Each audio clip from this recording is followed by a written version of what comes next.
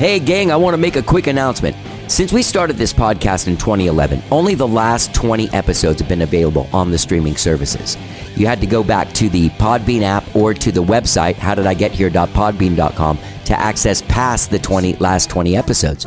Well, gang, big surprise. As of now, the last 100 episodes are available on all streaming sites. That includes the From the Vault episodes. All of the episodes, the last 100 episodes from this episode back, are available now on all streaming services, including Apple Podcasts, Spotify, TuneIn, Overcast, Stitcher.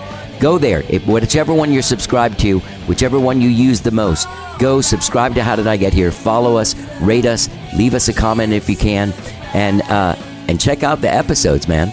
Get out there and enjoy the last 100 episodes of How Did I Get Here on your favorite streaming services. Let's get down. Gang, for over a year now, I've been talking about True Hemp Science full spectrum CBD oils and how they've reduced my anxiety and helped me get better sleep without waking up feeling foggy and confused. I've also talked about the full spectrum CBD bombs that relieved my hand pain last year and made playing piano and guitar much easier. Well, gang, today I'm going to tell you about True Hemp Science organic gummies made with full spectrum hemp oil that are available now. They come in two different gauges. There are 50 milligram ones that have 50 milligrams of CBD and 1.5 milligrams of THC. Then there are ones that are 100 milligrams of CBD and 5 milligrams of THC. Absolutely delicious lemon lime / orange flavors and also watermelon black cherry flavors. Super, super delicious. Now, they also have a complete line of full spectrum CBD products, including oils, tinctures, skincare lotions, sports rubs, chocolates, gummies, all kinds of stuff. Well, gang, How Did I Get Here has teamed up with True Hemp Science to bring you a very special offer that benefits all of us. Spend $100 or more at truehempscience.com and you will get a free gift. Just enter the code HDIGH at checkout. There's a little code placed there for you to enter it, HDIGH, and you will get a free gift with purchase. That's right. Go to truehempscience.com and balance your body and mind with True Hemp Science. Let's get down. You gotta open the vault. Open my vault? Open your vault. Once I open the vault, it ceases to be a vault. You have no choice. Wait, the vault.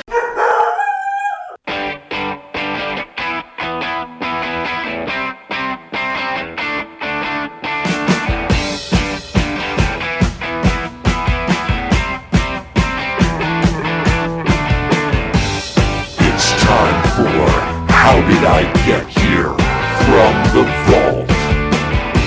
And now, here's your host, Johnny Dowdy. All right, hello, I'm Johnny. I'm your host. Welcome to another episode of How Did I Get Here from the Vault, where we reach back into our vault of well over 1,000 episodes, pull one out, shine it up, and re-release it just in case you missed it or in case you want to hear it again. Gang, today we go back to November of 2021 with Rock N Roll Hall of Fame inductee, go-go, just all-around rock and roll legend, Kathy Valentine. Yeah, man, she came on the show right after they had been inducted into the Rock and Roll Hall of Fame, after the Go-Go's documentary had come out earlier in 2021, and of course her amazing memoir that came out right at the dawn of the pandemic. That's when it was released. The last time that I saw Kathy, we actually talk about it in this thing, before the pandemic and everything went down, was probably like a week before lockdown or 2 weeks. We got together. She gave me a copy of her book. We had some lunch, started talking about her coming on the podcast, and then boom, everything was shut down. I remember during that time, she was like, should we wipe our hands after we go up and get drink refills? Like, are we supposed to be, you know what I mean, when they were doing the sanitation stuff? Anyway, that's what was going on back then. I don't know if you saw the Go-Go's documentary that came out on Showtime in 2021, but it's amazing. Really in-depth look at the Go-Go's. And of course, they were inducted into the Rock and Roll Hall of Fame. We have a great conversation about that, about meeting Paul McCartney, about what it's like to play at the Rock and Roll Hall of Fame, about just her memoir, what she had done after she released her memoir. I know I've talked to her over the last few months, and she is embarking on another book. I don't know exactly if it's a memoir or not, but she's working on it. She's got a WordPress that she's very active on, and you can subscribe on that. I think it's WordPress, where she writes, blogs, like old school blogging. But she's such an amazing writer, and it's really exciting to read all that stuff. Go to kathyvalentine.com or go to kathyvalentine.com and you can get links to all that stuff. Get out there and read her stuff. Anyway, this was a great conversation. I got a little bit emotional because we started talking about the book and some of the things that she's been through in her life. It's an incredibly honest book and everything. And I got a little bit emotional because when you know that one of your friends has gone through something so heavy and has turned it around and made such an amazing life for themselves, it kind of wells up your emotions. But I love Kathy Valentine, and this is just a fantastic conversation. Very celebratory, things that opened back up. Rosie had just come into my life, so she was running around during the podcast. And yeah, man, without further ado, from episode 1113, this is me and rock and roll legend, Kathy Valentine. Let's get down. How did I get here? From the vault. I don't have serious time. Our years apart are swept aside. I can tell you found your way home to your best self. Why couldn't I see you? We made it over and feel brand new. My fake bravado, your solitude. The hours spent together. The original time we met, was that at the beginning of March when we got together at Torchy's and you gave me your book? Did we get together at Torchy's? Yeah, but I remember it was the beginning where we went to Torchy's and it was 2020? empty. Yeah, and we were like, "Oh, make sure you sanitize your hands." But it was before you started wearing masks and before everything closed. Yeah, I feel like it was the week before. Yeah, that's when my book came out. It was the last day of March, so I would have had some ahead of time. Yeah. Yeah. Yeah. Yeah, and then you were like, "Oh, well, we got this documentary. Well, let's do it when the documentary comes out." What, get together and talk? do a podcast. Yeah, it was going to be the book and then the documentary. Yeah. And then we were just, I don't know. I feel like have you had people besides me on as much as me? Oh, yeah. Oh, okay. Yeah. Because I'm a repeat offender. You're a repeat here. offender. Yeah. Regular. But we do have things we haven't gone over that are big stuff. Huge. We did talk about my book, didn't we? Oh, Not no, on we the show. didn't? No, we talked. When we talked about your book was at that thing that we did at Native Hostel. Oh. And you were writing it. Oh, okay. Yeah. But so much has happened since then. I guess let's cover the most pressing is congratulations. Thank you. That is amazing. Rock and Roll Hall of Fame. I watched some bootleg versions of the induction on YouTube. Yeah, and it's the HBO version is tomorrow. Saturday, yeah. It's tomorrow or Saturday? Saturday, yeah. Okay. Yeah. I'm excited about that. Are you? I'm going to go see the Stones on Saturday. Okay. So, I was there. I'll see it eventually, but, for all I know, they've edited out stuff. I hope they don't. Hey, Rosie, you're licking my belly button. What happens, Rosie? Weird. Yeah, sorry. Rosie, come here. Rosie. That is just weird. She'll Rosie. chill out in a second. Yeah. She's got her.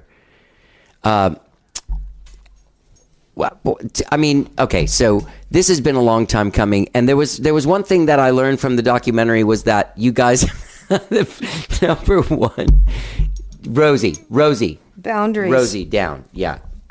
Hang on a second. Oh, it's okay. I know. She just wants to be loved. She just lost her mom this week.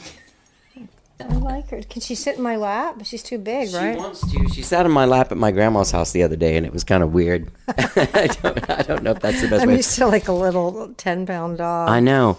Are you? How is Tux? He's good. Yeah? Yeah, he's hanging in there. How old is he now? He's 12. Wow. But he's like a little pup at heart. Yeah. Those little dogs, they go for a while. Yeah. He's got some issues, but heart murmur. Apparently it's common with little dogs. All right. So how was everybody doing? Because it's been a tumultuous decade for the Go-Go's. And that's been documented, so it's okay. Yeah. That's one thing, there was a lot of the response to us getting in was oh, it's about time. And we even have a T-shirt that says about effing time, right, right. And I just keep thinking it's actually a really good time. You know, if it had happened 10 years ago and then I got fired, right, that would just be weird. Yeah. So it seems like And then I got back in. I don't know. It just feels like it happened at a really good time. A lot of the dysfunction and toxicity and issues and betrayals and hurt feelings and backstabby and all that kind of negative aspects, which I don't mean to make it sound like that's all there was. There's obviously, you couldn't subsist on just that. So there was obviously lots of really good times too. But most of the negative aspects of the band seem to have chilled out quite a bit. And I think it was a really good time to get this honor, because I don't think anything else short of, long old age shit is going to happen to us. Yeah. Yeah, I guess not. That's my nice way of saying dying and getting sick. I don't think anything bad is left to happen. Right. How, it just must be, it's been 4 decades. Like, you joined the band on New Year's Eve or you played your first gig on New Year's Eve of 1980 to 1981, right? Yeah. And you know what's weird? Like, when I wrote my book, like, I was so surprised to see, like, how things that I thought were months and months apart, when I would do research and document my timeline and my sequence and my chronology, I was amazed at how short everything was. And I was reminded of that again today, because Carla Olson, who I was in the text tones with, posted a photo saying this day in 1980, the text tones were playing in Lubbock. And I'm like, so I was still in the band at the end of November 1980, and by the end of December 1980, I was playing with the Go-Go's. Right. So I didn't, even with writing my book and doing all my research, I didn't realize that it had been such a small gap of me leaving the text tones, not knowing what I'm doing, and then right. Yeah, so that happened very quickly. Yeah, because the way that it's laid out in the documentary and even in the book is that there was this period of time and you were like, I don't know what I'm going to do. Yeah. But that was obviously just a couple weeks. Yeah, apparently. I mean, I knew everything was more condensed when I was writing the book, but and I guess there's always the possibility that this was wrong. But anyway, yeah, no, I thought it was a little bit more than 6 weeks. Yeah. Yeah. So when you were up there accepting, like all I can think is when I was watching those weird like side phone videos of the show and stuff is just, what did it mean to like look over at everyone? And in those moments, you know what I mean? That they kind of like.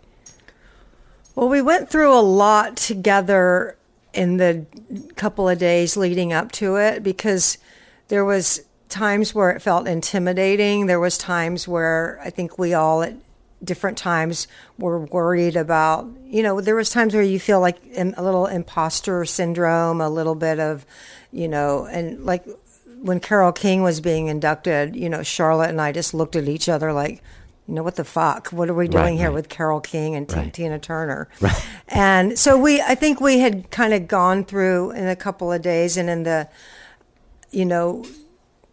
just feeling, nervous, afraid, unworthy, excited, anticipate, like all this stuff. And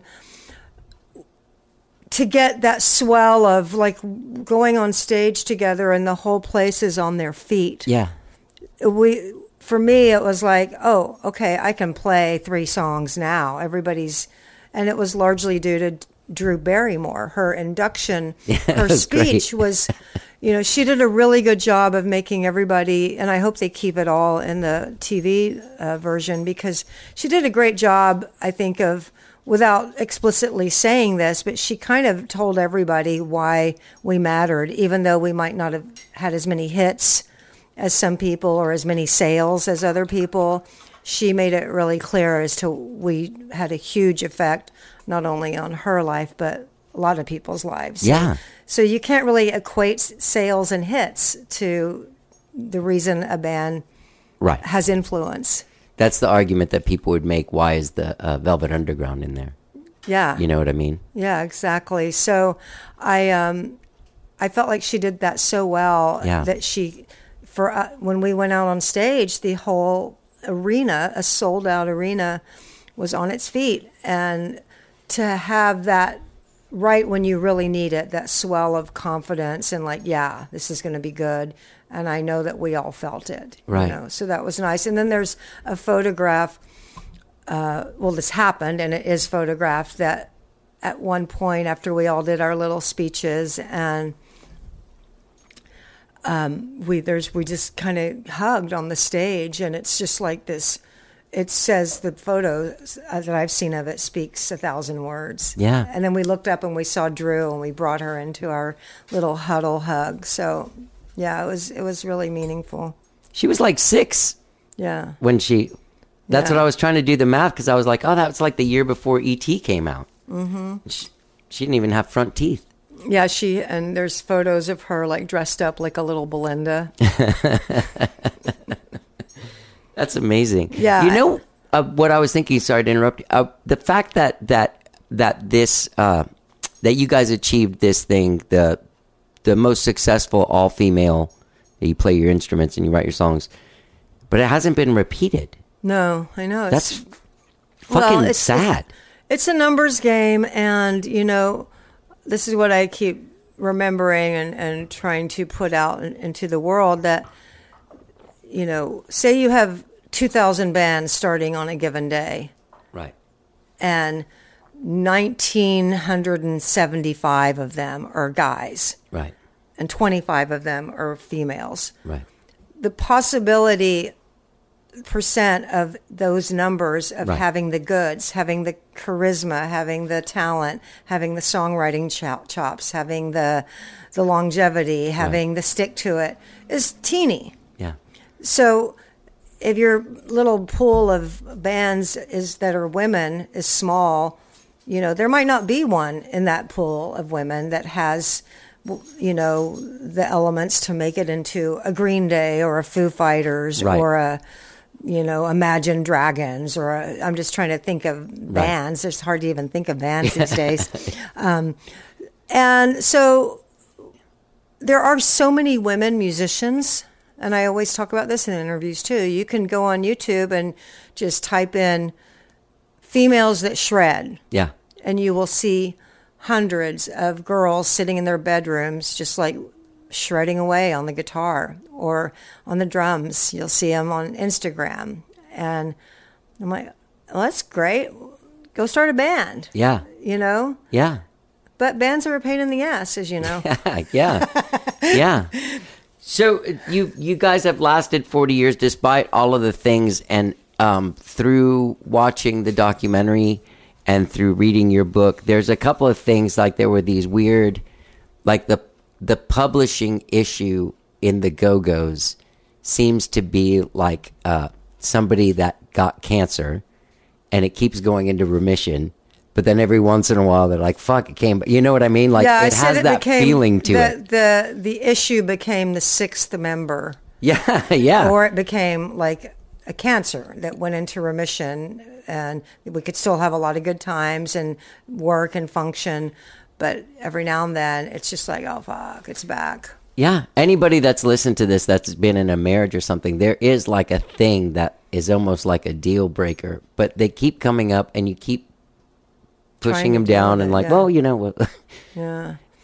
Gina has a book out called Made in Hollywood, and it's a book of photographs, archival stuff, and essays, either by her or by people. I wrote the foreword, and she's been doing tons of press for her book. It's cool to see her get all this attention, and you know, she has a lot of advantages. Like, her book is more about the Go-Go's. It's not Right. the bass player with a memoir. Her Right. book came on the heels of Rock and Roll Hall of Fame, and I love seeing that. But she is not shying away from that. Has been a thorn in her side for many years, and she's talking about it freely and openly, which I think is the next best thing to having it not be an issue. You know, if you get to air your gripes in public, it's, you know, she kind of a good also, thing. in some ways, you know, had the last laugh in her situation where she did end up writing songs. Yeah, for she other ended people. up like writing songs for like Miley Cyrus and Selena Gomez. Right.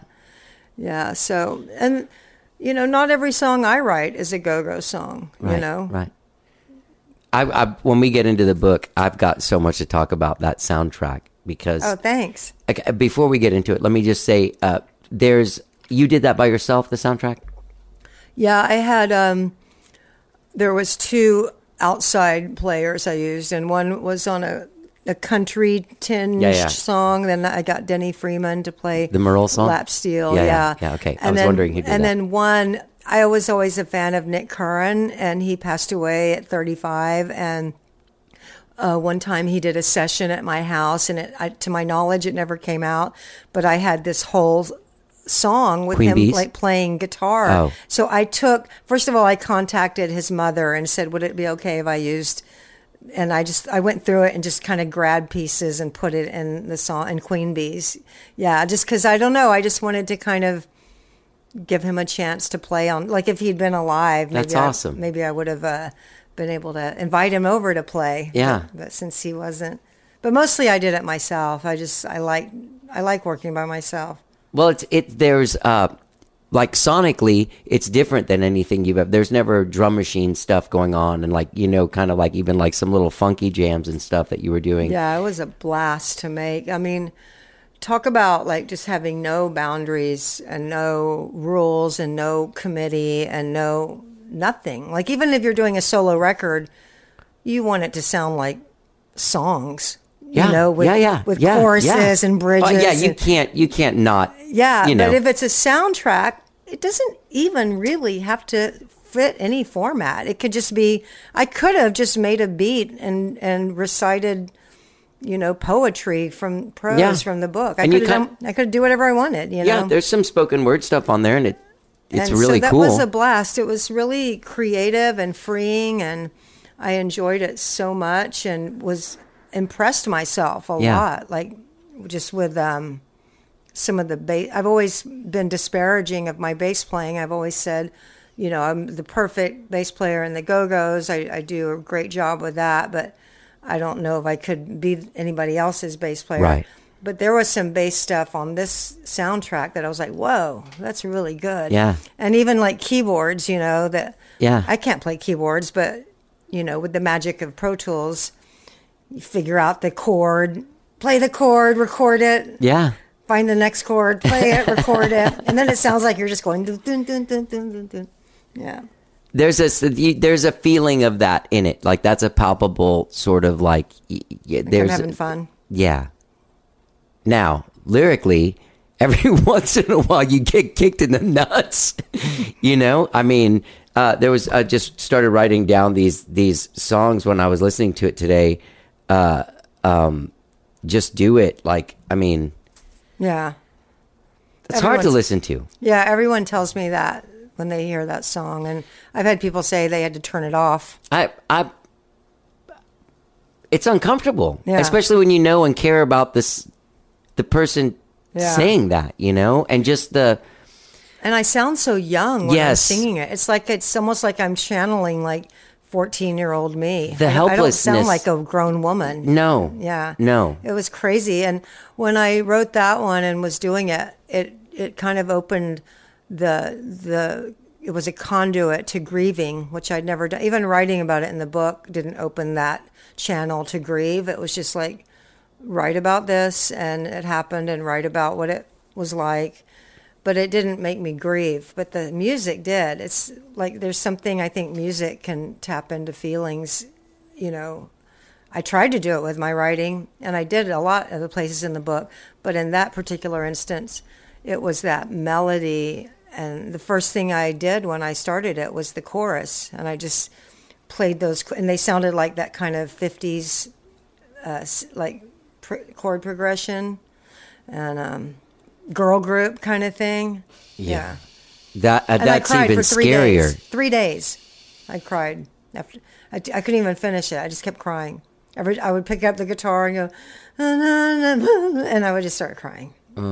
But and when we did the audio book, I wasn't doing the songs, but when I did that chapter, everybody that was involved in the recording of the audio book started crying. That's a tough one, man. Yeah. My aunt got your book when it came out and was just someone that isn't connected to the Go-Go's in any way. She saw us play once. She met you once, and she thinks the band's cool, but there's no like thing. What her experience with your book as it like an outsider was just like, what a courageous like human being this is. Like on all, it's kind of choked me up because as your so weird, sorry, as your friend and knowing you, and then going back and seeing that and seeing who you are and what you were able to overcome and become is just really moving. Thank you. It really is. And I love you very much. And I think that anybody that reads that book walks away loving you very much. Wow, that's nice to really hear. I just did a book club the other night. Because you can't do a lot to promote your book when it's been out a year and a half. Right. So I kind of do whatever I can just to kind of keep whatever little buzz going. And I did a book club, and a lot of the women were saying things like that and were emotionally moved. And that's like all you really want when you're creating something, is to connect with someone and have them, relate to it and either be inspired or feel like they get a little strength from it, or relate to their own having to overcome stuff. And it's so, it's just incredibly rewarding to have succeeded in that. Right. And that's why I'm grateful to UT Press, because I believe any other publisher would have come back saying, no, we want the dirt. We want to know more about the sex and the drugs of the Go-Go's and spill the dirt, And I was really happy with my publisher because they were more interested in the story that I wanted to write. And that was what I wanted to write. I wanted to process, everything. Right. And what's interesting is in a sea of, because there is even on my Kindle, like my audiobook subscription is just like the Paul Stanley book, the Steve Gorman book, this guy's book, your book. Yours stands out above it on two levels. The material and sort of like where you went personally. And then also just you are such an amazing writer. Like, thank you. Yeah, that was another one of those. When I was reading, I was like, Jesus, I'd go back and like start like double checking emails I sent you before. You know what I mean? Yeah. I've had people say like, well, who was the ghostwriter? I'm like, nobody. But there's parts that even now, like I would do a little differently that I thought, oh, that's a little cliche or that's a little much. That's a little over the top, but I'm really proud of it. Yeah. Really proud of it. And it was a strategy too. I don't mean to, again, I use the word disparage. I'm not disparaging myself, but I'm very practical. I don't have a problem seeing things as they are. And I knew that I am not the big star of the band. I'm not a big star of any band. I'm not a big star, period. I mean, if I could go on anywhere, it's any like big event with like 10,000 paparazzis and not one of them would say, Kathy Valentine, this way, over here. Yeah. And it's okay with me. I don't want to be a big star, but that means if you're writing a memoir, that your writing better be freaking good. Yeah. Because a lot of the best memoirs, they're not big stars. Exactly. They're not the lead singer of the band. Not everybody, can be that. So if you're going to write a memoir, if you're not like one of these exalted celebrities that people just want a little tiny window into anything about you, then so for me, I knew it had to be well done. It had to be written well. Yeah. And it had to be relatable on a human level. Yeah. Because really, who gives a fuck about the bass player? Right. Really. Right. Right. Yeah, that was what my aunt connected with, like a person's human story, and you just happened to get this really cool-ass job. Yeah, in the middle of it. And I think a lot of Go-Go's fans who are not, most Go-Go's fans are not Kathy Valentine fans, and that's cool with me too, and the ones that were excited about my book. I mean, the most gripes I got were from Go-Go's fans, like, there's not enough why didn't you stuff. talk about this, and why didn't you talk about that? I'm like, because it's my story, I'm not writing the history of the Go-Go's. Right. So wait, back to the music. There was another thing that I wanted to say because there's these songs obviously are so personal. We talk about Just Do It, and there's others. There's the it's the one I've got, the Camouflage, about that horrible the robbery. Yeah. Charlie was there, and Carlene Carter. Yeah. I love that song. That one. Me too. Yeah, I love the chord progression. It gets a little dramatic when I'm doing the actual invasion part, but I mean, when the context of the book, it's I mean, that was a harrowing. But I'm doing like the voices, like yeah. I'm like, okay. Did you ever second guess that while you were doing it? Like, no, not till afterwards. Okay. I was like, maybe that one's a little over the top, but the music's so good. Yeah. Yeah, but what I was thinking is like, we go through, we write personal songs, and there's metaphors, and there are things that take it so that it's not as, like, the focus isn't directly on us, just kind of like on this situation. Yeah. Because it's difficult to reveal all this stuff. But I remember when a while back, like 6 or 7 years ago, when I did that thing at Strange Brew, it's not here anymore, but you came and did a solo show. I remember afterwards you're like, I'm never doing one again. And I was like, that was your first one to play like that. But you played this, the Hanging in My Closet song, which you had played for me before on a recording that you did. Yeah. But like, that was the first song of yours I ever heard that I was just like this is extremely real. Yeah, this is, I've been doing some speaking things lately, and I just try to find, I'm still like kind of honing the messages that I can bring to an audience, but I really enjoy doing it. And one thing I was telling a group that I spoke with last month was that like how songwriting is such a form of therapy for me. And I was saying, like, while I was going through my breakup and divorce, I knew that I had to like be okay for Audrey, for my daughter. And so when she was like 7 years old, and I'm like just devastated, but if I had to be okay in front of her. So as soon as she went to bed, I would go in my closet and fall apart, and then I would write a song about going in my closet and falling apart. So yeah, I mean, I have songs that will probably never hear the light of day, or but. Well, that's another song that you catch yourself singing it, but then you're like, think of the words, and you're like, oh God, this is really. But it's kind of still an optimist. It's like saying, I'm in my closet falling apart, but I'm okay. I'm not going to kill myself. Right. I mean, because there's like, and it's all true. There was like bullets that I'd hidden in a boot, because my dad gave me a gun, and I put the bullets in a boot, just so they would never be close to the gun. I've never shot the gun or know anything about even how to put a bullet in a gun, but for some reason I had both items. And so that's a line in the song, the gun. Right. Yes, I forget what it is. Yeah. So it's all true. Well, I mean, imagine it's been 7 years since I've heard it, and it's still like, you know what I mean? Like impacted me in some way. Yeah. Yeah, that's cool. I like that.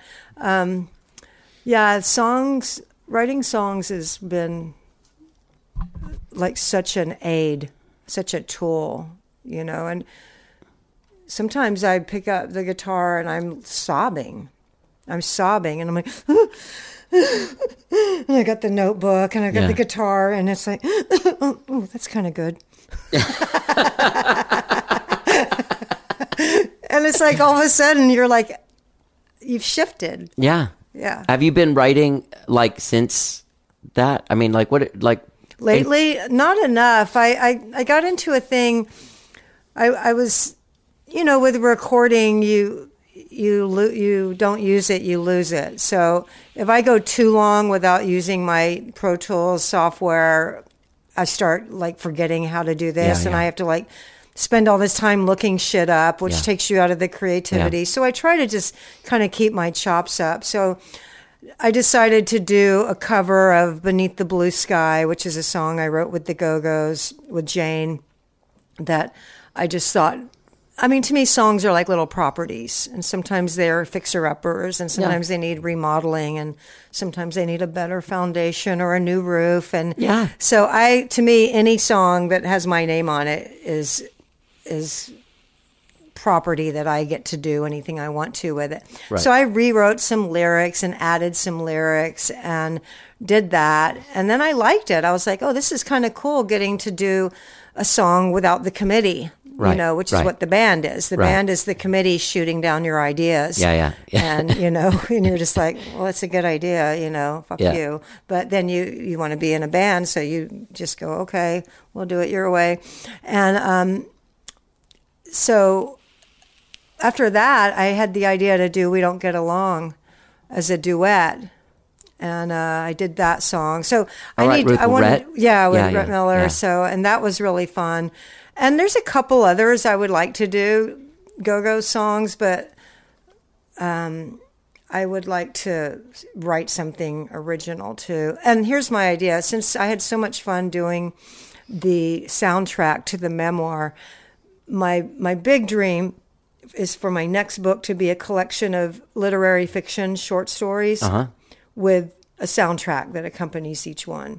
Oh, that's awesome. Yeah. So, and then I would like to do a sequel to the memoir, but I just don't want that to be the next book, because then it's like, oh, there's that Kathy Valentine just writing about memoir her life too. Again. Yeah, this memoir. So it would be cool to do that, and a big challenge, a big goal, and I think the soundtrack would just be fun. I liked it. Yeah. Was the soundtrack to your book is the only one really like that, right? Looked at, people have told me that other people have done it, musicians, but when I've checked it out, it seemed like they just released a record at the same time. Right. Like I don't know that anyone has done it. Because a sound like where they actually start from scratch with a finished book, using the book as the source material. Right.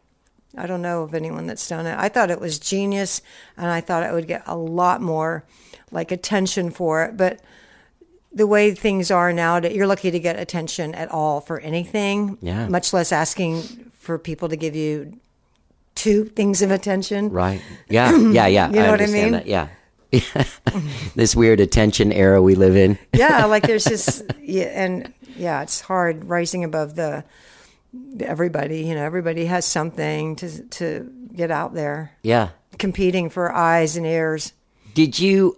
Because so many people had so many. Didn't even Howard Stern fell in love with your book? Yes, and I still get people contacting me saying, Howard talked about your book again today. Now I'm just that girl from the Go-Go's, or he doesn't put my name to it anymore, but he still talks about it. There was something that I saw during COVID when I would do some YouTube, just rabbit holes. It might have been one time when we were going to get together that I just started watching everything I could find that I might have never seen. And there was Jane and Belinda.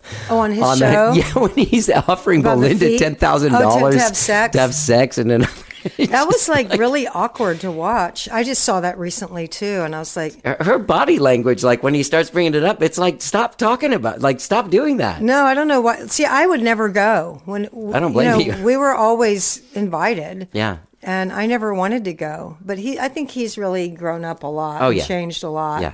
But that would have been, I wouldn't have been as good natured about it as they were, and yet they were good natured about it, but at the same time they weren't. It wasn't that funny. None of it was funny. No, it wasn't funny, and it was a screaming example of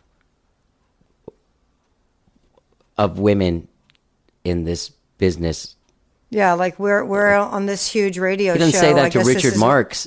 You know what I mean? Yeah. Offer Richard Marx $10,000 to have sex with you. You know what I mean? It's just kind of what? Yeah. Oh. Yeah. Awkward. It was, and it's just not funny or entertaining. No. Who could be entertained by that? Because it went on and on and on and on. Yeah. Yeah. I didn't even watch the whole thing. Yeah. I got tired of it. Yeah. That's funny. I remember back then when that show was on E, and I I remember watching it with my ex-wife Tracy, and just like after a little while, like it's just I can't do it anymore. It's just one joke or one thing, one sentiment. So, but when all these people were coming, like when your book came out and you started getting all this feedback, I mean, did it just blow your mind?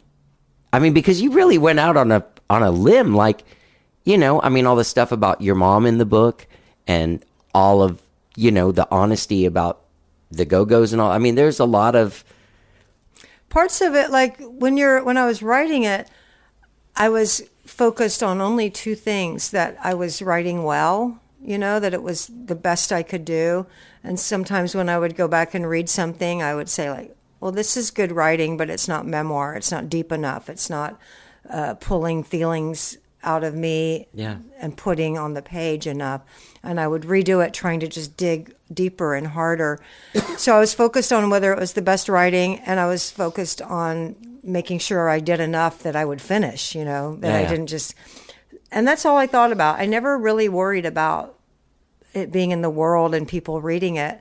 And by the time I did think about that, it was too late. Yeah. Like when it it was coming out, I was like, oh shit, you know, and I started feeling a little cringy and weird. Yeah. You know, just and worried like, oh, are like antis gonna like just harass me all the time, like anti-abortion people, or you know, am I just gonna get harassed, and are people just gonna zero in on the like this salacious parts? So I was really happy when the main thing that people seemed to focus on was the writing. Right. That's made me really happy. Yeah. And just the... I get so much spam now. I know. It's insane. So yeah, I was excited. I mean, and I'm also, I like to say this because I have this attitude. I'm just like so always like, I feel like anything could happen. Like, I mean, when I wrote the book, I really thought, why wouldn't it get on the New York Times bestseller list? It didn't. But to me, like, why not? Maybe it could. Maybe I could, you know. Yeah. And that didn't happen. But what I like is that I thought it could happen. Yeah. Like, that it was possible. Like, I thought I did a good enough job that it could have landed there. Yeah. And that's a cool thing. And that's part of the message I like to put out to people, is that when you do things in the arts, whether it's, you know, a play or a painting or a poem or a song or a record or a book or whatever, you know, like we were just saying, getting people to pay attention may or may not happen. Yeah. And the sooner you can get to the place where you're just really proud of it. Yeah. And happy with what you did. Yeah. Man, the less frustrated you'll get. Because I know people, and they just live in, that are artists, and they just live in this perpetual state of frustration because they don't get the attention or the notice, i.e. the success.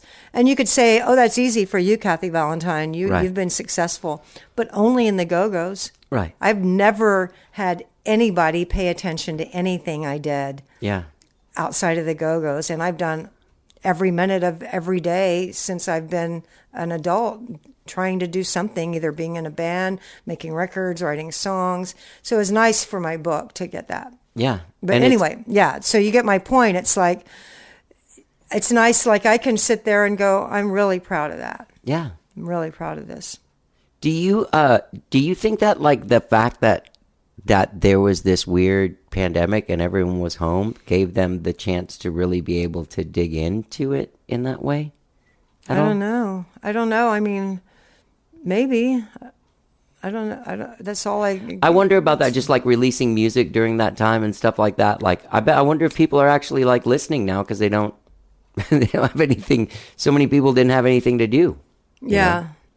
Yeah. I mean, I don't know. I don't know if that created more readers or not. Right. You know? The book events that I tried to do and the Zoom things and interviews, you know, I think they would have been better in person. Yeah. Because I've had the chance to do a couple of appearances, and man, they were so good in person. Like, I'm good at it. Yeah. I'm comfortable talking. I can suit it to the crowd. It makes me kind of like bummed out. Like, well, I didn't get to do that. you know. Right. Well, I mean, you'll probably get to do it again for your short Next stories one. book. I mean, I hope so. Are- It's motivating. Yeah. It's very motivating to like, okay, let's do it again. How does that work though? Like when you get a book deal, like do you like, okay, well this one did well. Okay, well let's see the short stories or. Well, UT Press, I don't think would do a literary Okay. short story collection. I would probably have to go the route that most writers have to. I was really spoiled and lucky with my book because I had a book deal, and I knew that it was going to get published. That's like, you know, making a record knowing that a label is going to put it out. Yeah. It's like, it's okay, let's get to work. Yeah. And if you don't have that, you're just like, okay, let's get to work. Yeah. Yes. Make this album, see what happens. So I'm in that spot with my writing. I have to like, okay, let's get to work Yeah. because I don't have a book deal for that.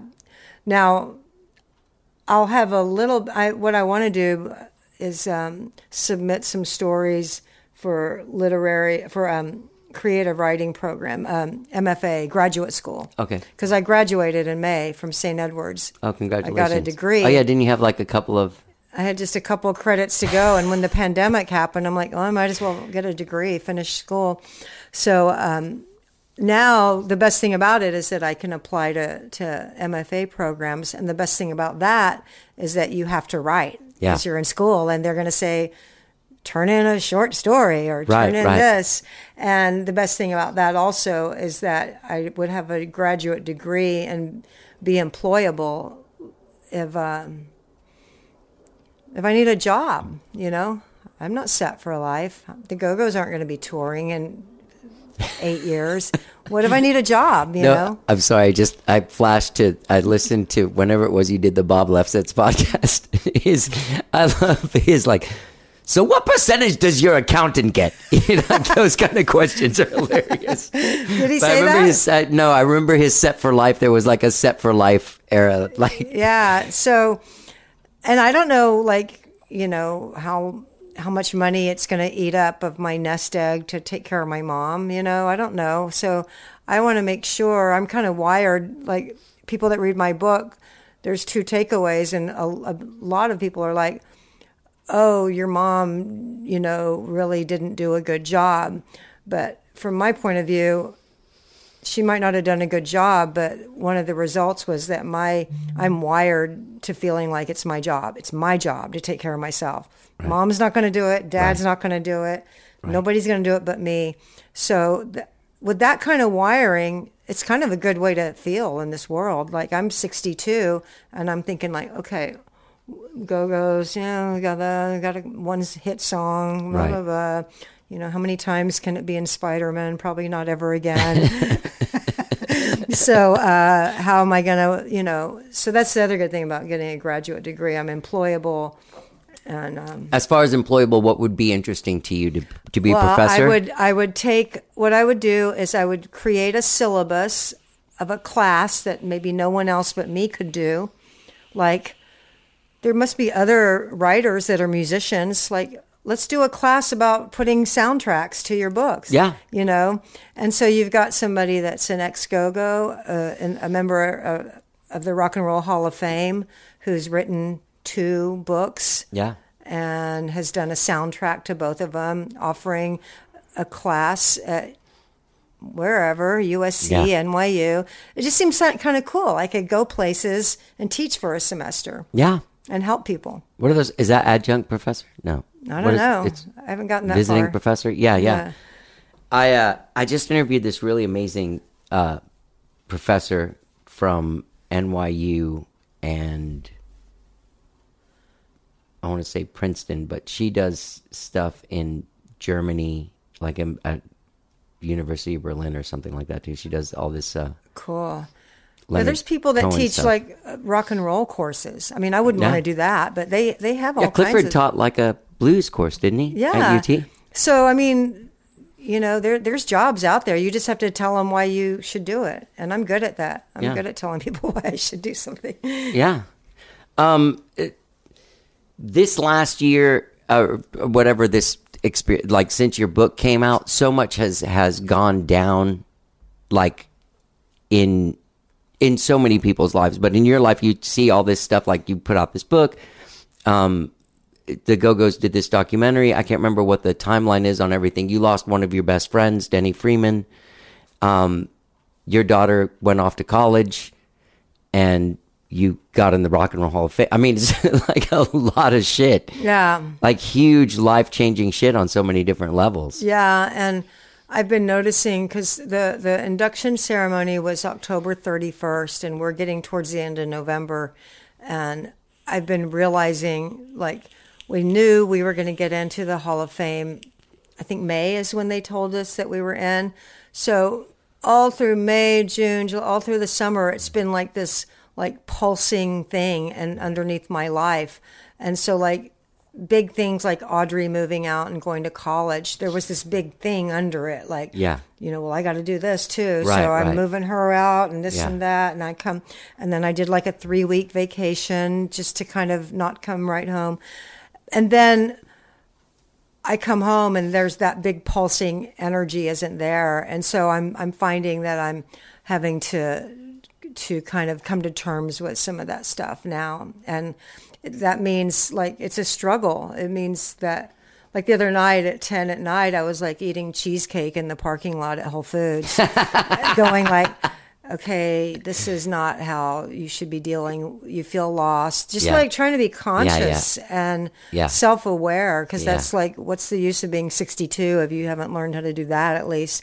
So it didn't stop me from eating the cheesecake in the parking lot, but I was doing it consciously, going, maybe next time find some other way. Yeah. So you don't have to deal with, like, Post-cheesecake guilt yeah. on top of whatever you're feeling. Yeah. Because Yeah. right.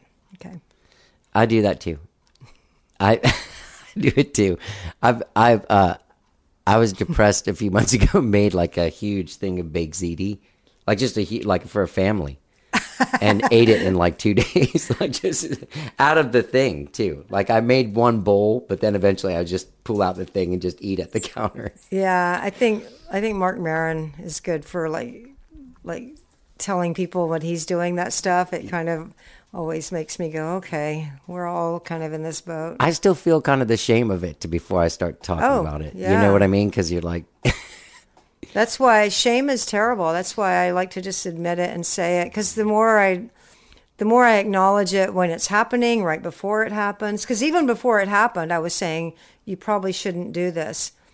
yeah, And the other day, like, I thought, it's just weird how that's my default, like just to like stuff my face. And I was like, it's like, I think I need a croissant right now. And I went, and there was like to that Mozart's place, and there was like a big line. I was like, see, the universe is taking care of you, even when you can't do it. Because I left. Like, I don't want it bad enough to wait in a line, Yeah. You made it. Yeah, I made it through that crisis. At the Rock and Roll Hall of Fame, sorry to jump to this, but you met Paul McCartney. I know. And he said us bass players have to stick together. He did. Does he said smell that. good? What? Does he smell good? I didn't sniff him. No, I didn't sniff. He looks good. Yeah, he does, doesn't he? Like, he doesn't have that weird Right. cosmetic surgery look. I was telling my aunt this the other day. I have cousins that are plastic surgeons, and I watched the thing on Hulu with Rick Rubin, and I was like, he has had something done. He must have, yeah. He looks too good, But but he doesn't look weird. No. Because I wrote this essay. I was looking through my stuff because I feel like, oh, maybe you should try to get some stuff published. And I wrote this hilarious thing I'd forgotten about aging. And I do this whole thing about cosmetic surgery. And I'm like, you have two choices. You can look old or weird. Yep. So do you want to look weird? Do you want to look old? And even if you have good surgery, you're still going to look weird because your hands are going to look old, and Right. Something is going to look That's old. true, yeah, With yeah. your face that Yeah. you managed to skate by Yeah. on not looking weird. Yeah. So it was really funny, but yeah, he looks really good. He looks good, and also, I found myself, because I'm not a very starstruck type person. My goal would be like to be friends and hang out, like what's the point of saying, oh, I've been a fan since I was 4 or Right, whatever? right. So what? So everybody. Yeah. So when he introduced his wife, and she was a big fan, he said, I want you to meet my wife. She's a fan of the Go-Go's, and she's my age. And all I wanted to know was like, well, how did you marry Paul McCartney? Like, how did that happen? You know?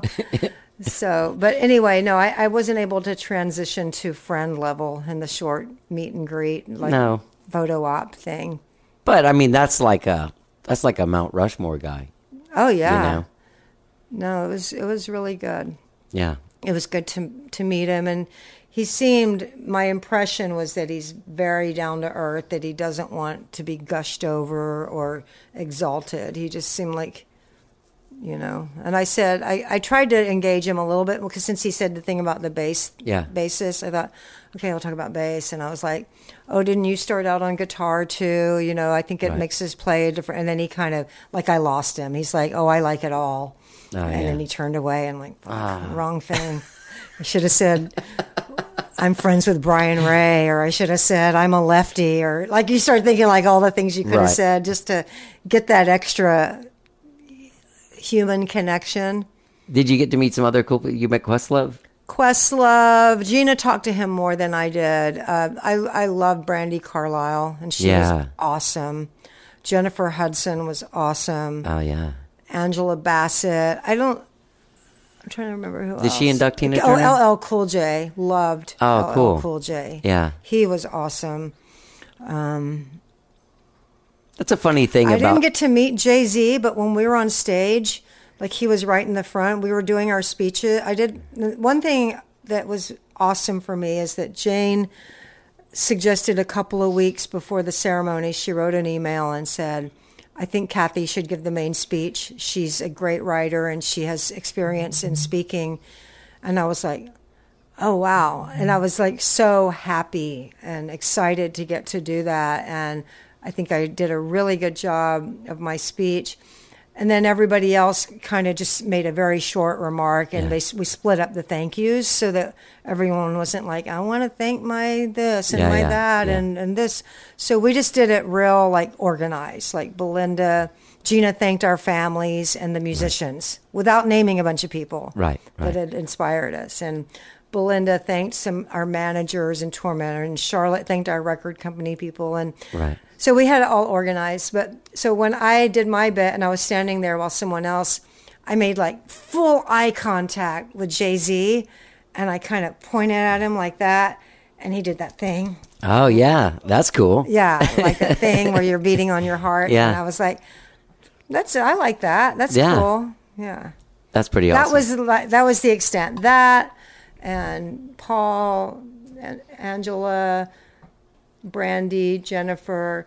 There was this awesome singer who I wasn't aware of named Mickey Guyton. She is a woman of color and a country singer. So she's got a road ahead of her. Wow. And she's from Waco. Wow. And she was awesome. She did part of the she did the tribute to Tina Turner. She was one of the performers.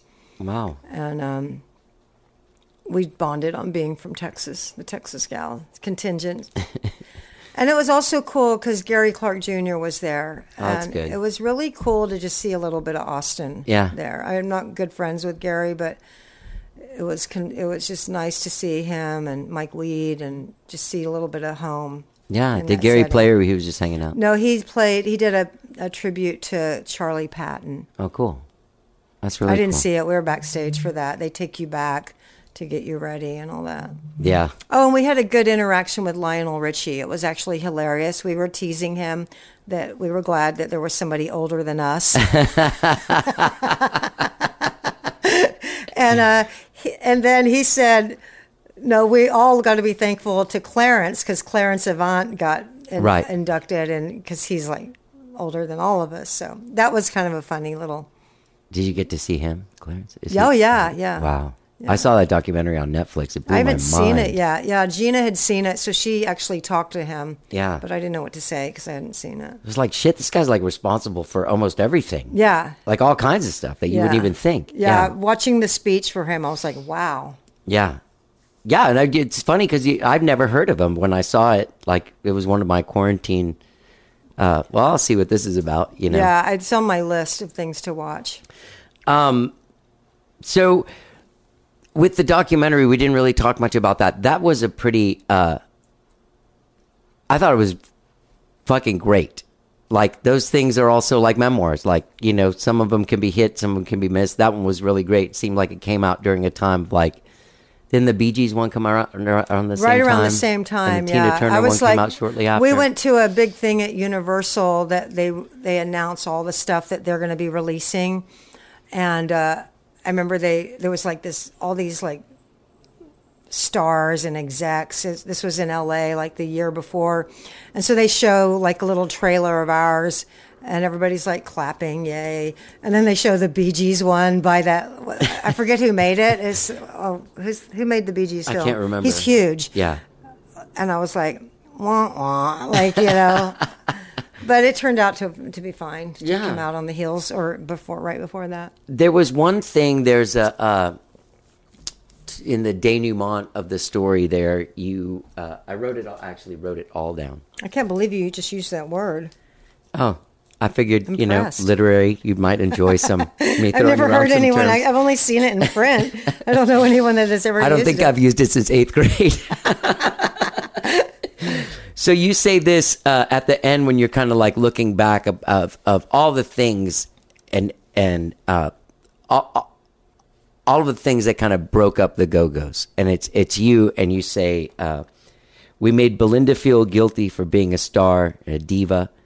We made Jane feel like what she needed wasn't important enough for us to even sit down and talk about. We made Gina feel like what she contributed wasn't enough to make as much money as the rest of us. We couldn't see the pain that Charlotte was walking around in.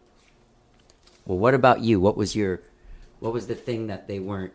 Because that's what was not happening for you. Well, that was also right out of my book. That's in my book, too. Yeah. Okay. And when I was doing my interview, I had a book coming out in a couple of them, and I was and I was like, I don't want to give away my insights. I don't want to give away my sound bites. And I really don't like my interview in the documentary because I'm not comfortable being on camera, number one.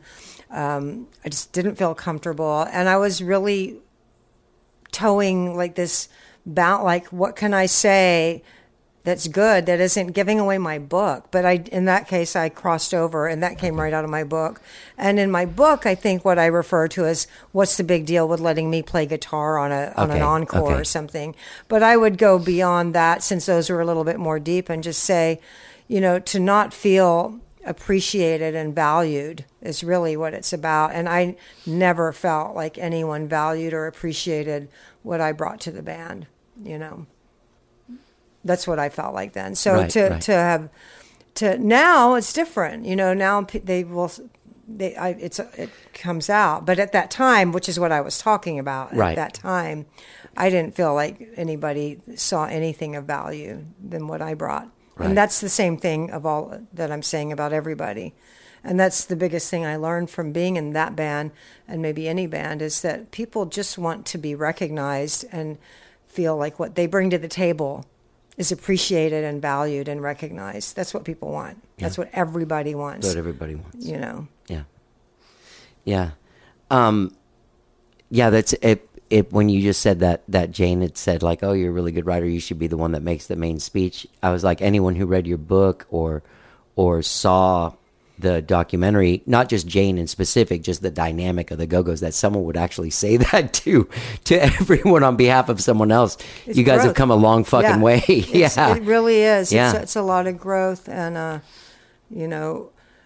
these things, these grudges and hurt feelings that they can go back. It's so much like a marriage or a relationship or a family, because you hear somebody says, you said this, and you're like, you're going, I don't think I said that. And if I did it, I certainly didn't mean it the way you took it. And if I did, I didn't mean to, but it doesn't matter that you did or didn't. Right. They think you did. Right. They think you tried to hurt him. They think you said it on purpose. Yeah. And they carry it around.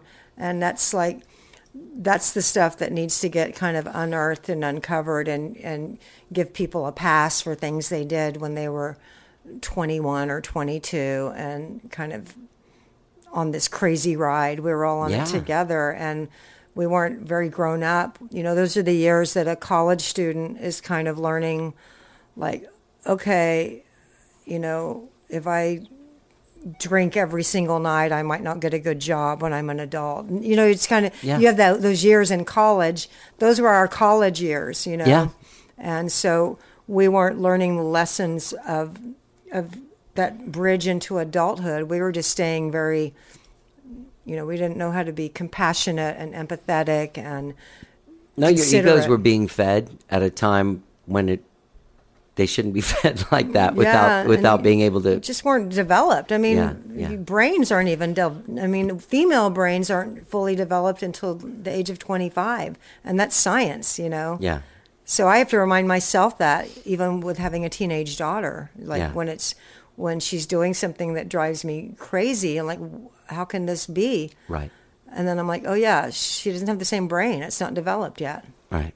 Have people come to you from the book and talked about like having like that your struggles with alcohol and then doing coke so you can drink more alcohol are pretty well documented in there, and just like that's kind of like where the book ends is your life changes and you get sober.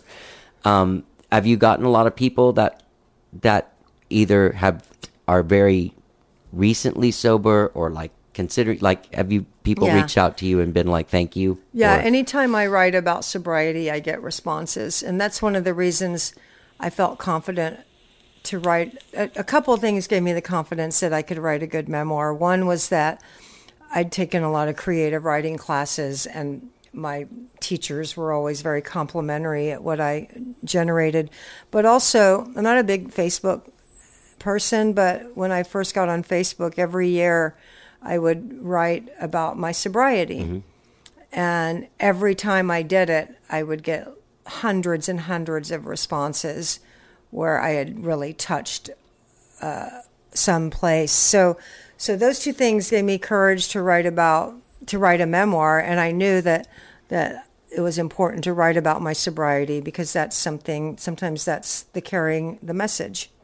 It's like sometimes people just read or hear something right at the right time. You know, when I was drinking, I remember somebody said to me, like, maybe you have a problem, or I think I thought I did, but it kind of just sailed. It wasn't the right time. You know? So when you knew you had a problem,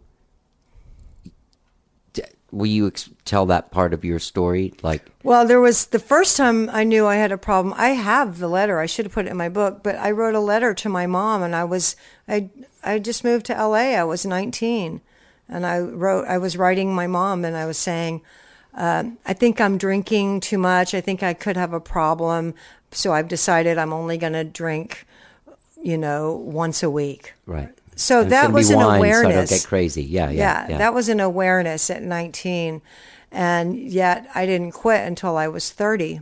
So when I did stop, I think I'd always had in the back of my mind. I mean, I'm a big I don't know how it's not a rule maker, but like I'd play these like even when I go to the gym, I'm going to do 20 minutes or 2 miles, and then I get to that. And then I'm like, okay, now I'm going to do another mile. I just make these little goalposts. Right. And I would do that with my drinking a lot. Like, I'm going to this, and then that's going to be okay. And then I'm going to do that. And so but I had kind of a big one, in that if I don't have this under control by the time I'm 30, I need to stop. Oh. I just had this, it was this kind of a contract with myself. And because I couldn't imagine not drinking. I couldn't imagine having fun. I couldn't imagine what do you do for fun if you're not what do you do when you go hear a band? What do you do when you go to a club? What do you do when you go to a bar? I couldn't imagine it. That was my life. Not the drinking, but everything I did that went along with it. So that meant that I had to control it. Because if you can't not do it, that means you better get it under control. So I spent many, many years controlling it, which is its own kind of hell. Maybe it isn't the hell of like, well, it's certainly not the hell of waking up in jail or having, hurt yourself or hurt somebody or all the awful things that can happen with unchecked alcoholism or addiction. It isn't that kind of hell, but it is a hell to kind of constantly have something that you're trying to manage. Yeah. And I just bottomed out on that. I bottomed out on it. And luckily, my life wasn't going very well. And I just had this moment of clarity where I was like, I desperately want something to change. And I'm trying so hard. I can't get a publishing deal. I can't get a band together. Right. I can't do this. I just felt unhappy. And I just thought, well, if I quit drinking, I just turned 30. Right. And there was that thing in the back of my mind. I just thought, that's one thing that'll change. One thing. And maybe if one thing changes, maybe everything will change. And it did. That's amazing. Yeah, it did. So now you've been sober longer than not, right? Yeah, I've been sober, more than half your life? 33 years, but then I was not born drinking. So yeah, I probably didn't become an alcoholic till my teenage years. I started drinking at a very early age, and I drank a lot. Yeah. But maybe you're not really an alcoholic for a little while. Yeah. Maybe you could quit. I don't know. I don't really know how it works. I don't think they know.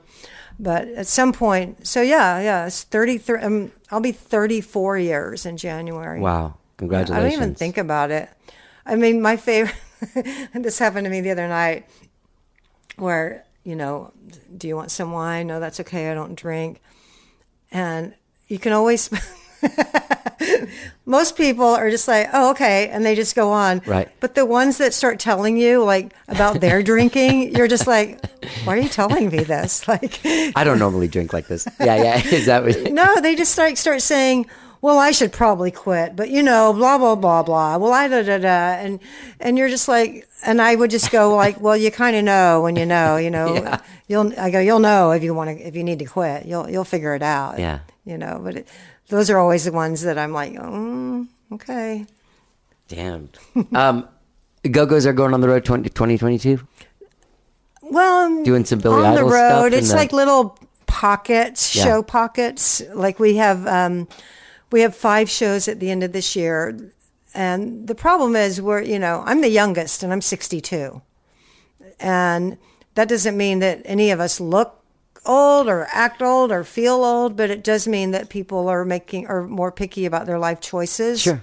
And so, not everybody, like what we were going to do in 2020 and then 2021 that got canceled because of COVID, that's 2 years that people can get further away from giving a shit about wanting to do that. Right. So it's been very difficult to kind of like try to get it so that we don't do anything, and then still get to do something. So we have 5 shows at the end of the year, and we have 6 shows in England next summer with Billy Idol. Awesome. And that's cool because it's big shows. We never broke in England. We never got to play big places. Really?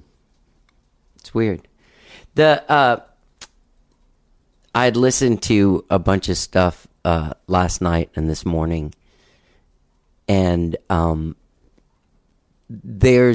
Go-Go's are so unique in the sound. The sound is unique. There's a thing of the time that's happening, the 8-beat downstroke, ding, ding, ding, but that was happening everywhere. But the sound of the band, like when you hear the Go-Go's, even if it's a song you don't know from like Valley of the Go-Go's or whatever. Mm-hmm.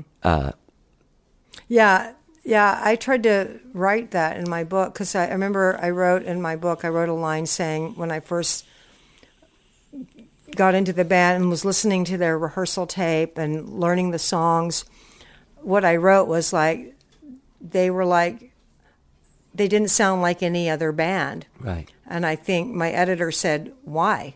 What was it about them that didn't sound like any other band? So that's an example of having, and so that forced me to like really have to go. And what I came up with, and it's so true, is like the blend, like the band blended like surf, punk, Yeah. pop, Yeah.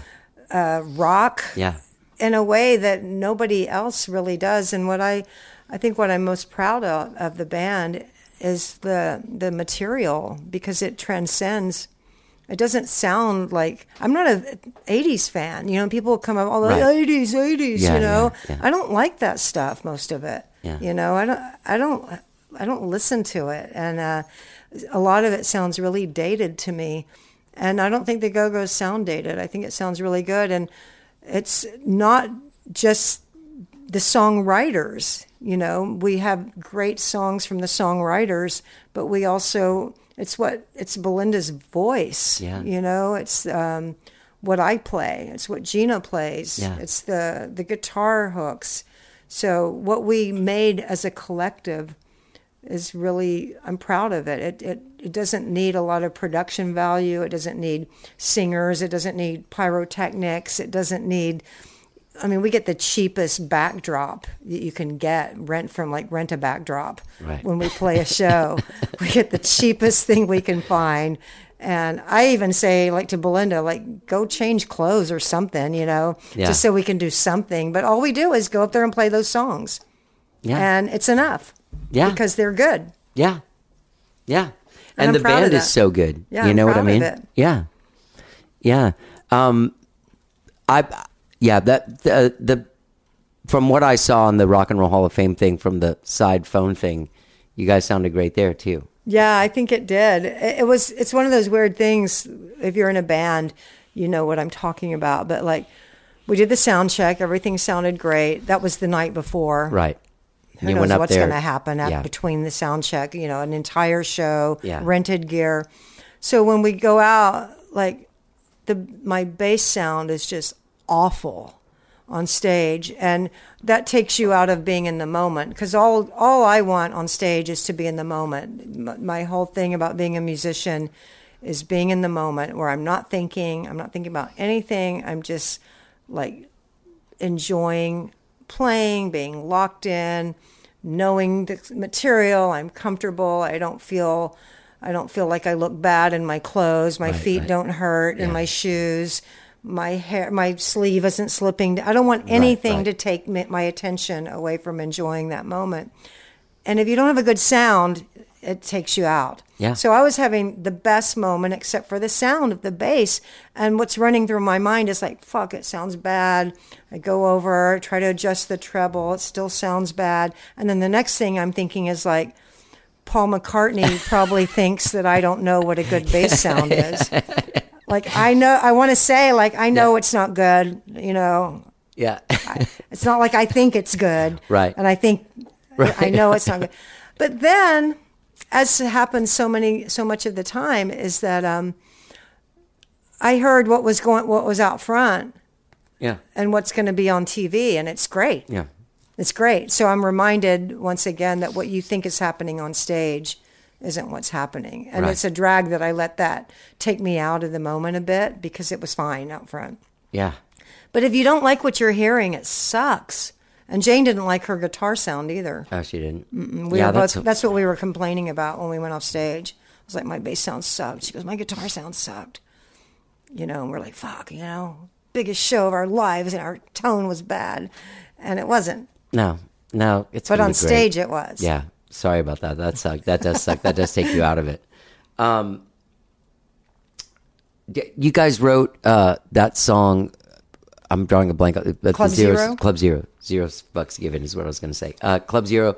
Is there more writing and recording for you guys as a group? No, I don't think so. I mean, I'm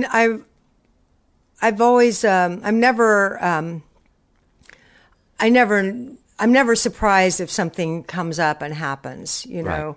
And I think it was actually me who suggested that we do something for the documentary, and the producers, I think, wanted it really bad, but it was really hard. It was hard to write that way, and we have very different tastes now, you know. Yeah. Like, I don't agree with everyone else on what they like, and they Right. don't agree with what I like. Right. So to get that song was kind of a miracle, and to have to go through that process for an entire album.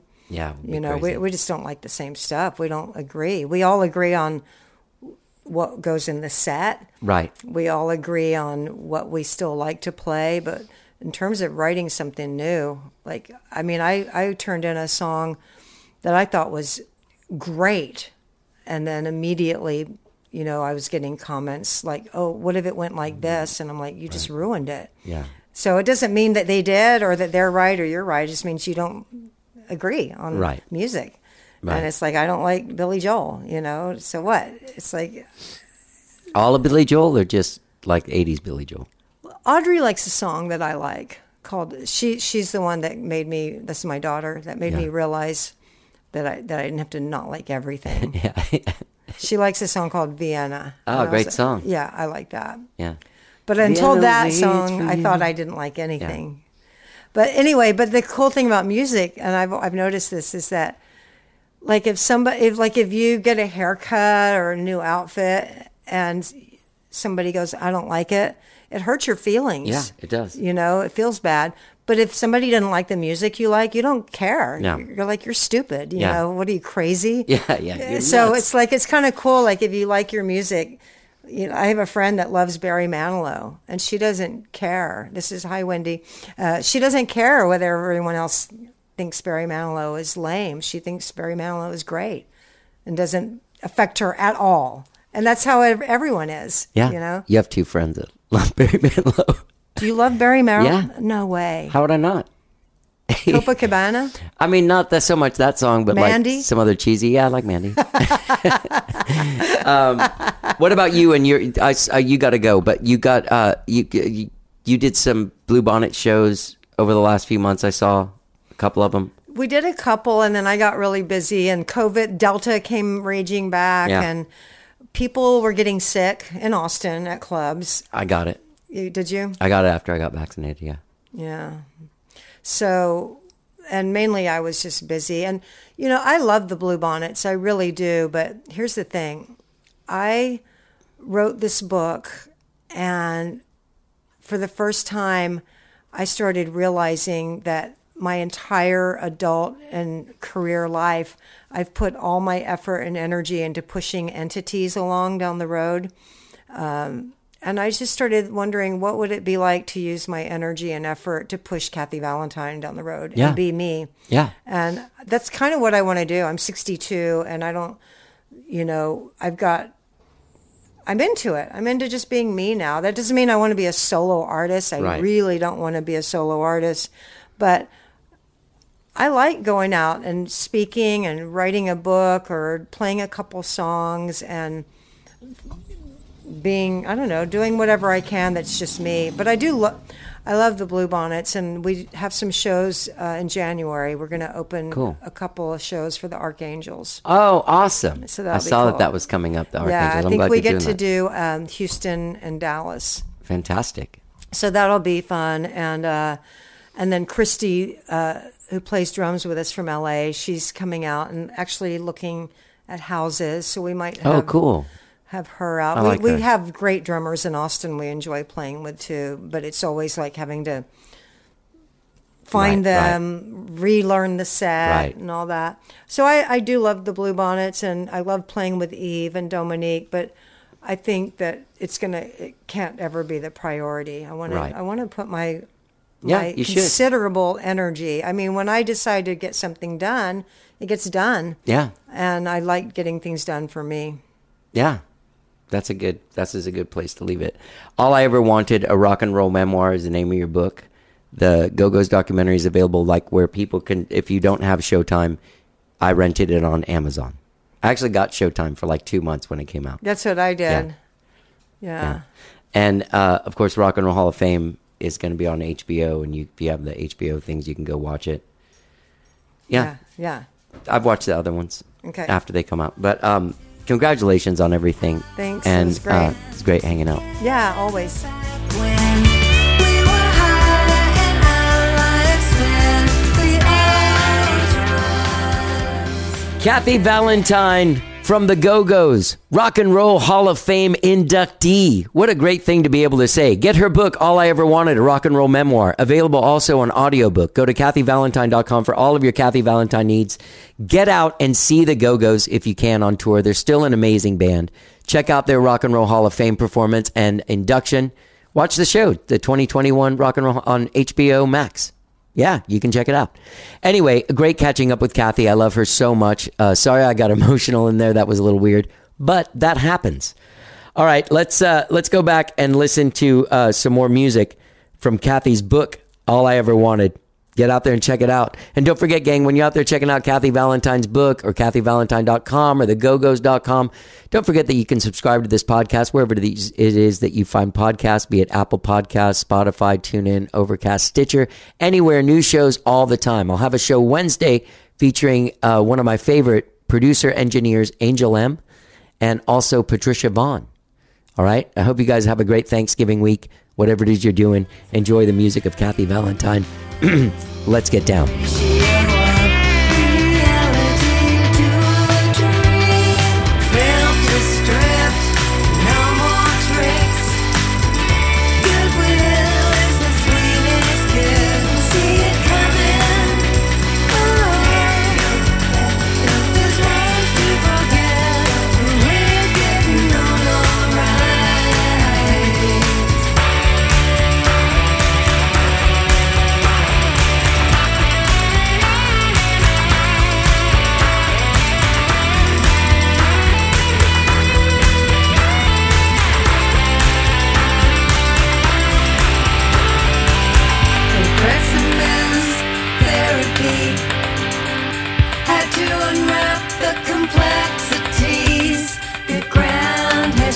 And overturned, and now I'm leaving the one I heard. Invariably, there would be a blowout where I'd stay up drinking, doing coke, reveling in the excess. I'd be up for anything once I was drunk. Sex, drugs, rock and roll, hanging out at any club, anywhere, anytime, with almost anyone. Waking up in a hungover hellhole, specters of shame slinking through the fog in my brain. But yeah, going for it. All-nighters, getting up close and personal, making connections.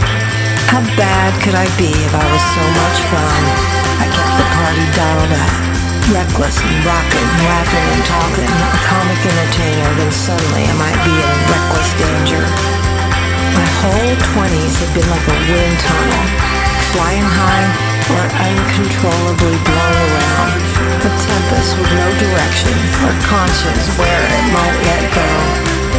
If I can't get my shit together, I could get dumped in a garbage pile.